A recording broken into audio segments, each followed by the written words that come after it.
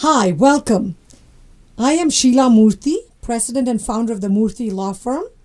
I have with me on today's panel two of our brilliant attorneys, Jessica Lee and Kevin Andrews, who primarily focus in the employment-based green card department. Our topic for today is I-140, an overview and recent trends in processing or adjudication. And as most of you know, the I-140 is the second main stage in the green card processing in an employment-based green card process, where we have labor certification as the first stage, I-140 is the second stage, and then of course either the I-485, which is the adjustment, or the consular processing, which is stage 3. So Kevin, in connection with the I-140 process, what's generally considered the overview or the purpose for the I-140 petitions? Thank you, Sheila. I think it's really important to really understand as a basic framework going into filing these petitions what the actual purpose of filing the I-140 petition, just to get an idea to see what USCIS is looking for when adjudicating these petitions. So the main purposes for the I-140 petition are to prove that the beneficiary actually meets the requirements for the position that was set forth in the labor certification that should have already been certified at this point of the green card process. Also, the USCIS is looking to make sure that the petitioner is actually a, quote, bona fide employer that's capable of demonstrating it has the ability to pay the required wage for the position. And of course, that wage has been set forth in the labor certification stage 1. Finally, the purpose of the I-140 petition is to show that the beneficiary, the person who's being sponsored for the green card position, actually has immigrant intent to permanently reside in the United States, and an intent to work in the proffered position. So that's the purpose of the I-140 petition. So I thought maybe, Jessica, we could talk about some of the documents that's required in the filing process. Sure, absolutely, Kevin. So with the I-140 petition, obviously the main thing that you have to file with that petition is the actual form I-140, which is the immigrant visa petition form. Along with that I-140 petition does require a filing fee, which is currently $580. So that is a filing fee that's made payable to the U.S. Department of Homeland Security and filed along with the I-140 petition. I remember these fees can keep increasing or decreasing all the time based on USCIS's, just issuing some kind of an update or where they will.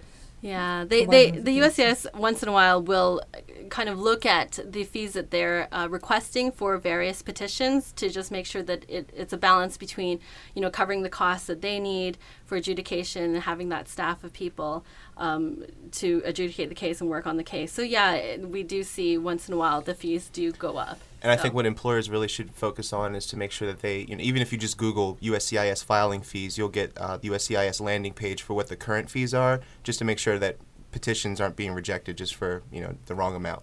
Right.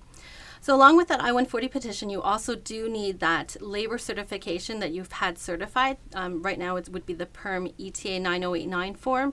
Make sure that that's signed, though. So make sure the employer signs on his page, the employee that's being sponsored signs on their page. And of course, if you have an attorney like the Murthy Law Firm who's filing your case, will obviously sign where the attorney And you want the original to be filed. Yes, it has to be the original signed forms.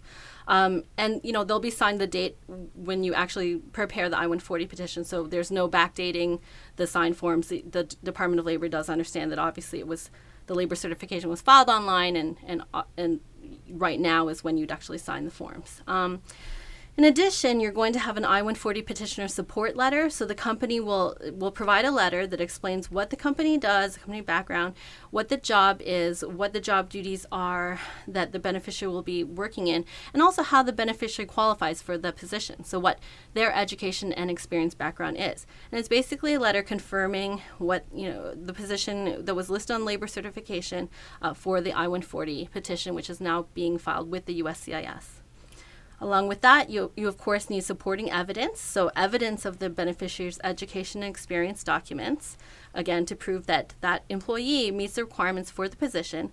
And finally, you do want to include the company's financial documentation to prove that the company does have the ability to pay the wage that was offered on that PERM application, the labor certification. Okay, great. Thank you, Jessica. So in general, Kevin, what kind of entity or person is allowed to be the petitioner or sponsoring employer or entity to file the I-140 petition? Sure. So generally speaking, U.S. employers are going to be the petitioner in an I-140 filing, but there are some classifications that permit the foreign national, him or herself, to self-petition, meaning no job offer is required from a particular employer in order to file that particular I-140 petition. The categories where this is applicable would be the EB-1 classification based on extraordinary ability, and those, generally speaking, are the foreign nationals that are top 5% of their field, just the best of the best, the Nobel laureates kind of caliber applicant. And also EB-1, EB-2, those who get EB-2 classification and are able to obtain a national interest waiver based on that filing, those individuals also do not need to have a job offer in order to have an I-140 filed. They're able to self-petition. Well, that sounds great, except I guess since this conference primarily deals a lot with employers, I guess we should only be so lucky as employers to have all our Nobel laureate employees vying to be with us and with our companies as we continue to grow. That's right. And as a practical matter, Sheila, most of our cases, overwhelming amount of our cases, are the ones where the U.S. employer is acting as the petitioner and the beneficiary is just merely the one benefiting from their petition being filed. Right. And a quick clarification also with the EB-2 national interest waivers, or NIW cases as we call them, it can be the employee, but it could also be an employer-filed petition, and it's fairly common to see one or the other. That's right. To do that. And Kevin, in terms of premium processing, is that an option? Is that available? I know it's not available for NIWs, but it's available in other categories. And when is it available and when is it not available? Sure. Generally speaking, definitely an option for the I-140 filing as long as you're filing it with the original signed labor certification.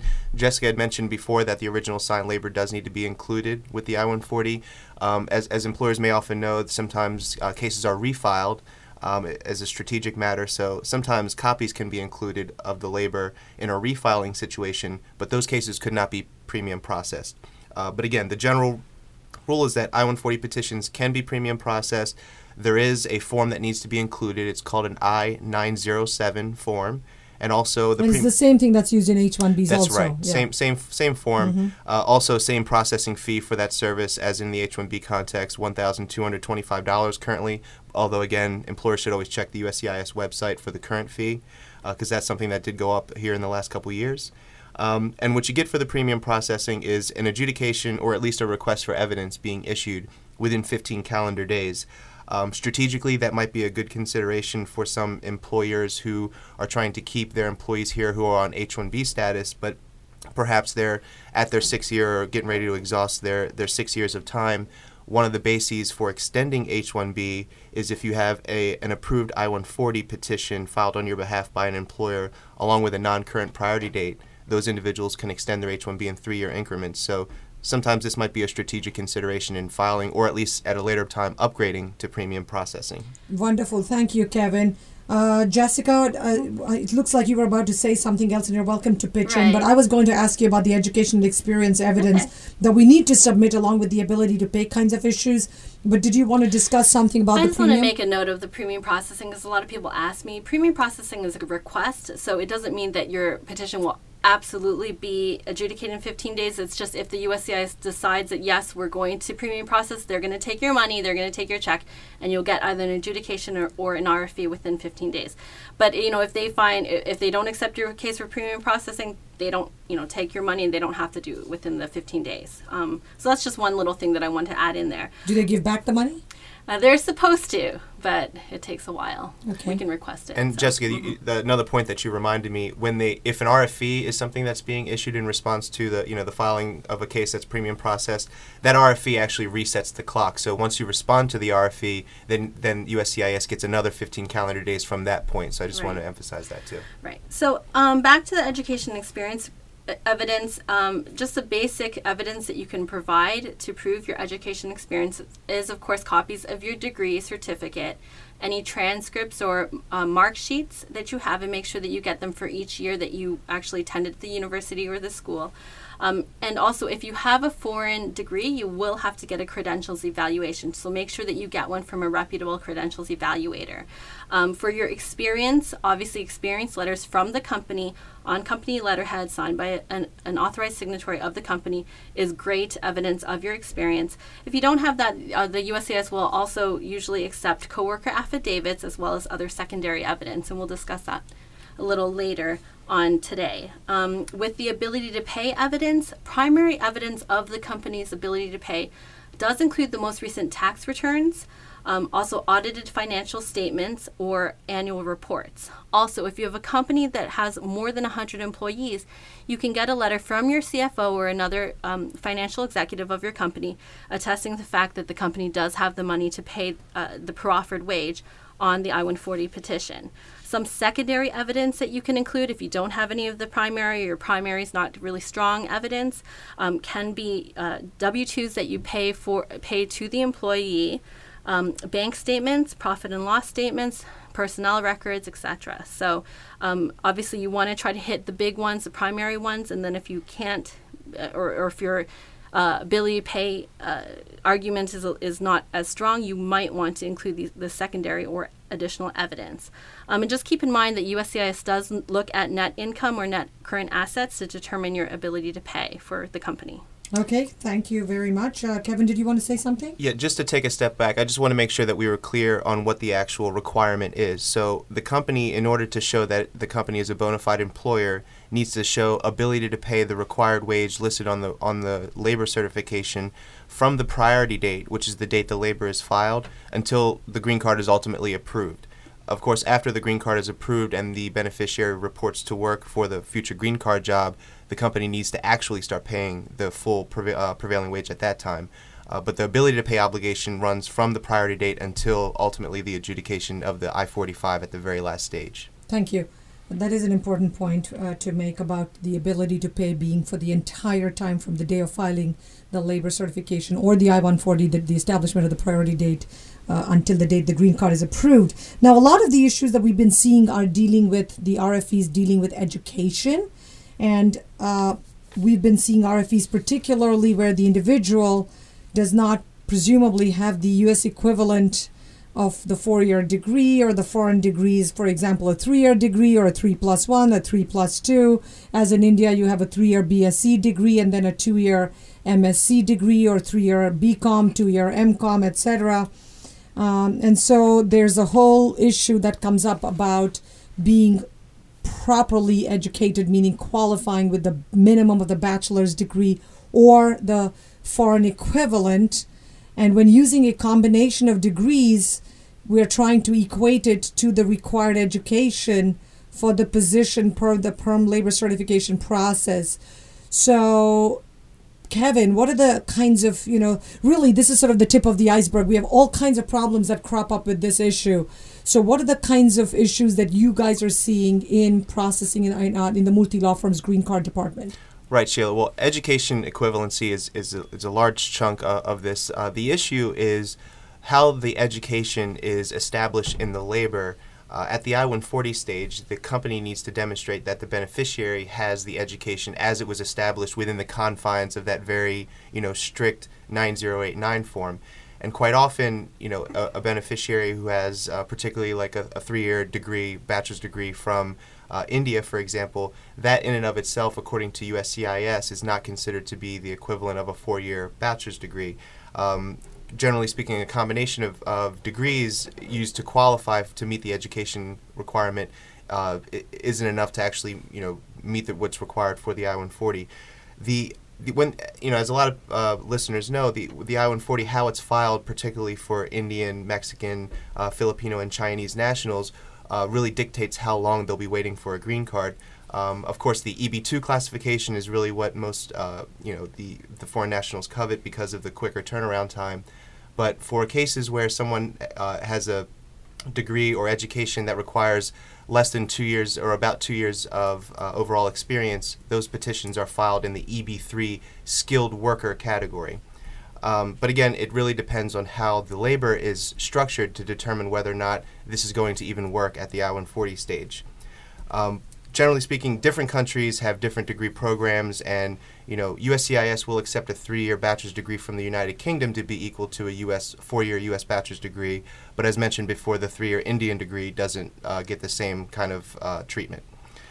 So in all cases, whenever somebody has a foreign degree or several foreign degrees, a credentials evaluation needs to be obtained, sometimes probably by ACRO, which is the evaluator that USCIS tends to give the most weight towards, to make sure that the person actually qualifies for whatever this classification is that's being sought. One last thing, I could say that generally speaking, we've seen cases where like a bachelor's in engineering from India is a 4-year degree, and that's considered to be fine.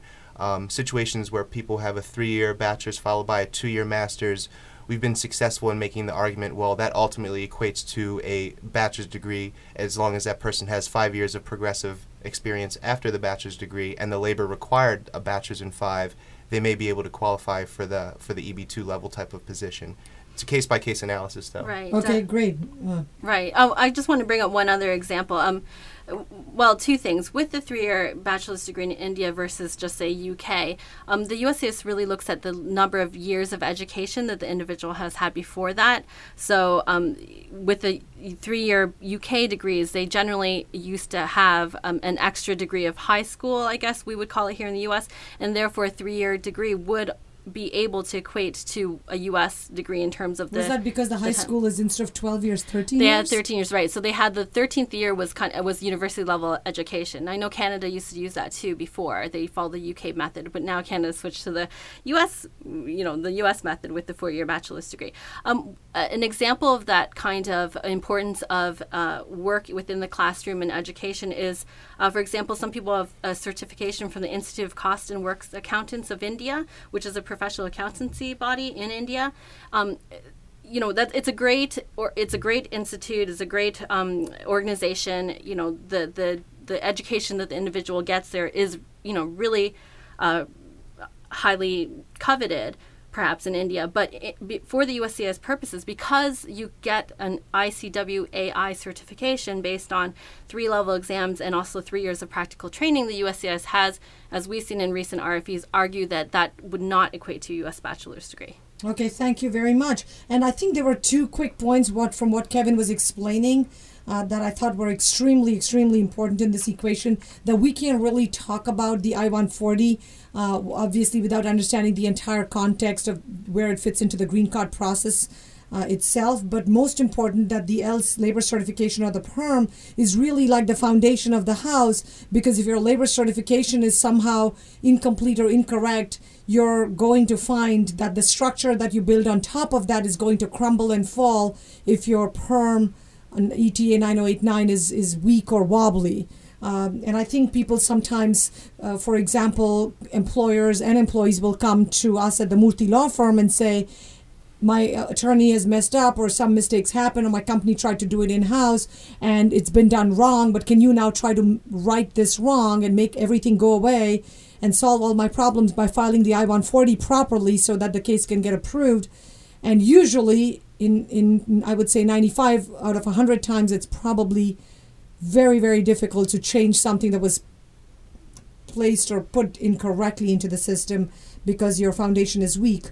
And then briefly, Kevin touched upon the whole EB3 and EB2 issue. Of course, as an employer, I tell people, you are signing documents under penalty of perjury. You need to be careful that you're not just pandering or allowing the tail to wag the dog where the employee is demanding an EB2, even though the candidate may have EB2 qualifications. If the job, the minimum job requirements, the salary, and other factors really mean that it is an EB3 position, then we need to have an EB3 application filed, and you as the employer needs to be very careful and mindful of that issue.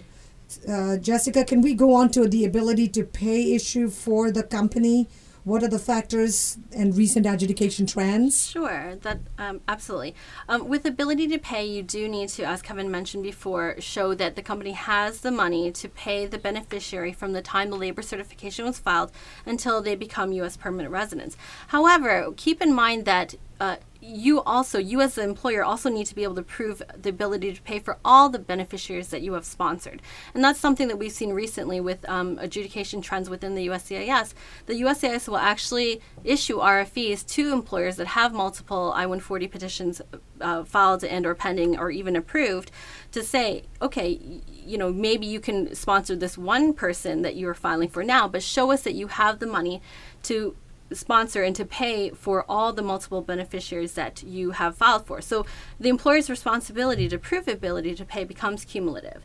So good practice tip that we here at the Murthy Law Firm do work with our employer companies to do is to keep track of the number of beneficiaries that you have sponsored, what their prevailing wages are, what you have been paying those beneficiaries, and make sure that your finances cover the gap between what you've been paying them and what you've said that you would pay them when their green card gets approved, and they're working on the sponsored in the sponsored position on the I-140 petition. And when you say finances cover the gap, you mean that the net profits or the adjusted gross income? Right. So the USCIS, like I mentioned before, they do look at net current assets or net income. So it's not a combination of the two. It's either one or the other. So the idea is that you might have a lot of assets as a company, but they might be all tied up. And if those assets aren't liquidable, the USCIS doesn't consider those assets to be able to be used to pay individuals. So therefore, they look at net income, they look at net current assets, not all your assets altogether.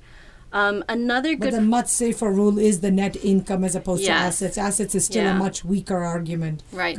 And the thing is, when you're sponsoring for all these individuals, you as the employer have the responsibility to make sure that these I-140 petitions are viable. So if you know that you can't necessarily afford 10, 20, 30 to sponsor all these individuals, you might have to really pick and choose who you will be able to sponsor. Or certainly in phases. Right, or in phases, definitely. Another good practice tip is to withdraw I-140 petitions as needed. So if the employee has left the company and you don't have the intention of bringing them back, and they really don't have the intention of coming back to work for you, it's a good practice to withdraw those I-140s, because if that job is no longer valid and you have that I-140 still pending or still approved with the USCIS, then you as the employer are still responsible to show the ability to pay for that petition. So again, if you withdraw the I-140s that you no longer need, that'll also help you kind of minimize the responsibility you have in terms of ability to pay cumulatively for all your sponsored beneficiaries. Wonderful. Okay. Again, it's not absolutely mandatory or required for the employer to withdraw the I-140 petition. It just makes sense, particularly in borderline cases where there's financial issues, or you're just, you think you're going to be getting through the skin of your teeth, so to speak. Then you might want to consider it more, because a lot of times people say, well, why should I? What if I decide in the future I want to bring this employee back? What if I want to keep that option open? Well, then don't withdraw it, but remember that could be taken into account when the USCIS issues an RFE and decides to maybe potentially deny an I-140 for an important, valuable employee at your company, which could cost you, as an employer, cost us more in the long run. It's definitely a hard choice, but like Sheila said, if it's a choice between getting this case denied and then also opening yourself up potentially for the USCIS to start looking at your other I-140s, even if they've been approved, to see if you have ability to pay, perhaps withdrawing is a good idea. So. Okay. And Kevin, what are the financial documents that they could use as evidence? Those are definitely great strategies. But taking a step back, we just wanted to, identify what are the actual documents that you file as evidence along with the initial filing of the I-140 petition to show ability to pay. So, at the time of the filing of the I-140, generally speaking, federal tax returns, audited financial statements, or perhaps annual reports would be acceptable primary evidence of the company's ability to pay. Depending on how the entity, the petitioner is structured, there are small employers, large employers. They can be structured as private or public companies. So these would all be valid forms of proof, and the financials really should be the documents from the priority date up until the filing of the I-140. So if it takes a long time to get that labor approved and a couple years have passed until you're able to file the I-140, all financials for all of those years need to be included with the filing. And a lot of people always say, but isn't the green card based on a future job offer? So I don't have the money today. I've been having a couple of rough years. The economy's been behaving a little wobbly. but I definitely plan to have tons of money, and things are already looking up and up, and the answer is not going to work. It's because it's from the day the labor was filed or the I-140 was filed, from the day the priority date was established for the case, that the employer needs to be able to show the tax returns and the ability to pay the entire base salary. And if it's based on a future job, then you're not just talking the difference between the W-2 wage and what the person should be paid according to the Department of Labor, but rather the entire 100% of that person's wage needs to be shown in the adjusted gross income. And Sheila, I have to kind of brag about our law firm for a second. We have had cases where, due to the economy, because everyone's taken a hit the last few years, where we've shown that the company has really been doing well, but for probably the last year, last 2 years. But we provide evidence that there is recovery and that the company can expect to make that money again and have the ability to pay. We've been able to win those cases too. But I'm not going to sit here and tell everyone that is the tried and true, what you should be doing, what you can rely on, because that's really something that is a case-by-case basis, and we'd have to craft that argument for them. Very good point. Yeah. Thank you for sharing, Jessica. So can you give us a little bit about what kind of secondary evidence can be included in such cases? Sure. Again, I had mentioned before the profit and loss statements for the company. And of course, these are different than the audited financial statements or annual reports, which are mainly those big yearly reports. But, when you're kind of within the year or during the half year, profit and loss statements can help. Bank statements showing that, the company has liquidable cash in their bank accounts, that really definitely helps. Also, lines of credit that a company may have, and a letter from your creditor with the amount is definitely good evidence to show for secondary evidence. Also, capital infusions into the company. So if you have any venture capitalists or any capital money that you're getting on a regular basis, proof of that as well can help with showing the company has ability to pay, that the company can clearly fund the wage that they're saying that they're going to be paying. And again, failing to be able to pay the offered wage can reflect poorly on the company's ability or intention to pay the prevailing wage when the beneficiary obtains his permanent residence. So it goes back to what Kevin was saying, and Sheila had said in the past, that this is a future job. But for example, if you're sponsoring someone for a software engineer in your company and they're actually working as a software engineer, and you're saying that you're going to be paying him $150,000, but right now you're paying him $60,000, that also does raise a red flag to USCIS to say, hey, is this an actual wage that you're actually paying your software engineers? And if it is, why aren't you paying him that higher wage now?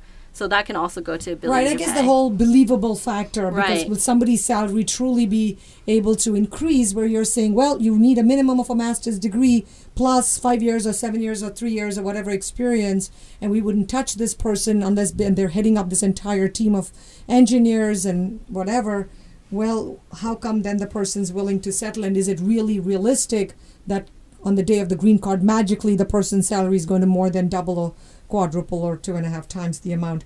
So with respect to the evidence to show the evidence of the person, most of us know that the best evidence is the letter from the prior employer on the employer's letterhead, company letterhead, which includes hopefully the company's, physical address, the website address, all that phone, fax, all that stuff, which is signed by the authorized company representative, confirming the name of the employee, the dates of employment, the title, and job duties.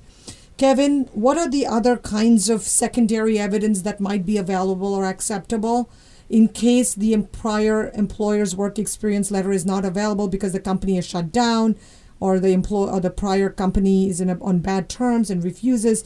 How can the new company that's sponsoring the application try to obtain this information when filing the new I-140? Well, Sheila, the beneficiary definitely needs to show that he or she has the experience required for the position that's set forth in the labor. And as you had mentioned, sometimes employers are either unwilling or unable, previous employers unwilling or unable to provide the primary evidence, which is the experience letter containing all of that information. The regulations permit the beneficiary to provide secondary evidence, which would include 2 co-worker affidavits, along with a self-affidavit from the beneficiary identifying why they were not able to get the primary evidence. The affidavits should definitely be notarized. They should still contain all of the information that you describe, who the employer was, the dates of the employment that the individual, the coworker, can personally attest to. So basically that would just be the time that the coworker was working with the beneficiary, and the information about the job and the job duties. One of the trends we've seen is situations where USCIS is not accepting, I'll call them written statements from employees, perhaps because they weren't notarized. They're saying, well, this is just a letter from one of your friends. This isn't evidence of your work experience. So what we need to make sure is that they're actually affidavits, notarized, and that there's a regulation on providing secondary evidence. So if you meet all of the requirements of the regulation, it'd be really difficult for USCIS to argue and say, well, this isn't acceptable. Wonderful. Okay. Jess, any thoughts that you have with respect to, if there's an investigation, what kinds of issues, where we see that if the beneficiary has worked for a particular company in the past, and the company is being investigated, then the USCIS is more likely to want to get more neutral secondary evidence. Right. And that makes sense, because if the previous company you've worked for in the past is under investigation, that obviously by the USCIS or the Department of Labor, that obviously means that the government is not trusting what the company is saying. So if you just provide the standard employer letters for those companies, the USCIS could actually not believe them, and they'll want secondary evidence. So if you know that you work for a company in the past who has been or is being investigated by the USCIS, you really should look to get those coworker affidavits, and also secondary evidence such as your W-2s, pay stubs, any other forms of experience evidence that you have that Kevin had mentioned previously, but also that you have to kind of help prove the story, or help prove the point of the employer letter that you actually did work for that company. Okay, thank you. And so we've also been seeing more recently the whole issue of I-140 RFEs that get into and delve into the issue of the employer-employee relationship, the right of control, like what we've been seeing with respect to H-1B processing. Can you give any kinds of examples that we've been dealing with, Jessica? Success stories that we've had here at the Murthy Law Firm, and how this sort of has been playing out? Yes, it's actually very interesting RFEs that we're getting lately, where within the I-140 petition, the USCIS is asking about employer-employee control. And if some of you guys that do H-1Bs, I'm sure this sounds familiar to you, because it's basically a requirement in H-1B petitions, and now we're seeing them in the I-140s. Sheila, I have to say that I'm really proud that our law firm has received some of these RFEs, and we've challenged them and also have won. So I'm really happy about that. But you do need to make sure that you are able to show that the employer and employee does have a true employment relationship. So it does go back to your H-1B basics, such as, does the employer supervise and monitor the work of the beneficiary, even if they're working for the company at a client site? Do you have that H-1B approval notice and the LCAs that cover where the employee is actually working, and making sure that the employee is working where they're supposed to be working per the LCA? Does the company maintain policies and procedures that where the employee has to check in, and maybe check in with a supervisor or have a regular work review? Things like that harken back to the H-1B petition. That's something that we're seeing now for the I-140 petitions. So it's very crazy. interesting. It's interesting, Kevin. Yeah, and I also just want to say, really, as with respect to all of these issues, the standard of proof is something that we need to come back every now and again and remember that the standard of proof here is preponderance of the evidence. So is it 51% or more likely that whatever it is that is being indicated based on the evidence is actually true? So it's a great idea to document all of this stuff as much as possible, practically speaking, but also as a strategic matter, we need to stop every now and again and think about what the actual evidentiary standard is that we're trying to overcome. And for those who are not lawyers in today's teleconference, what Kevin is basically saying is that, as most of you know from watching TV or movies, in a criminal case, you have to prove beyond a reasonable doubt that in fact the person who is being prosecuted did commit the crime. So that's the highest, most difficult standard for the government to meet, to prove beyond a reasonable doubt. The second, in quasi-criminal proceedings like fraud, misrepresentation, etc., the government has to prove that the employer or the employee or the person who is being investigated has in fact committed the particular act of fraud, misrepresentation, etc. by clear and convincing evidence. So that's a mid-level proof. The lowest level is in a civil proceeding, which is just a preponderance of the evidence, which means more likely than not, as Kevin just explained. So that was wonderful that you brought that out, because I think most people, companies and businesses, when they're looking at it, think, oh my God, I have to prove it. I don't have every piece of evidence under the face of this earth. Well, we don't have to. And we've challenged the government routinely when they have tried to hold us to standards that are against what the law, the regulations, the basic principles in terms of, non-criminal setting, in a private setting where it's a regular case, that they only is a requirement to establish by a preponderance of the evidence standard. We're always extremely respectful and mindful of the time frames, because we know that all of you are keeping time and like us to limit ourselves between 30 to 45 minutes, and we're right on target around 35 minutes. So thank you once again for participating in today's Murthy Law Firm teleconference call on I-140 petitions, strategies and trends. Hope you got some great, fantastic ideas from my wonderful panel of Jessica Lee and Kevin Andrews, so that you can better prepare and understand the nuances and the complexities of the I-140 process. Plan and hire a fantastic law firm like the Murthy Law Firm to guide you and mentor you and make your foundation rock solid with the labor certification filing, then the I-140, and that way the 485 will hopefully, barring any unforeseen eventualities or unforeseen incidents, actually go through. Thank you for being a part of our family here of the Murthy Law Firm, and we look forward to continuing to guide and help you. Have a great day.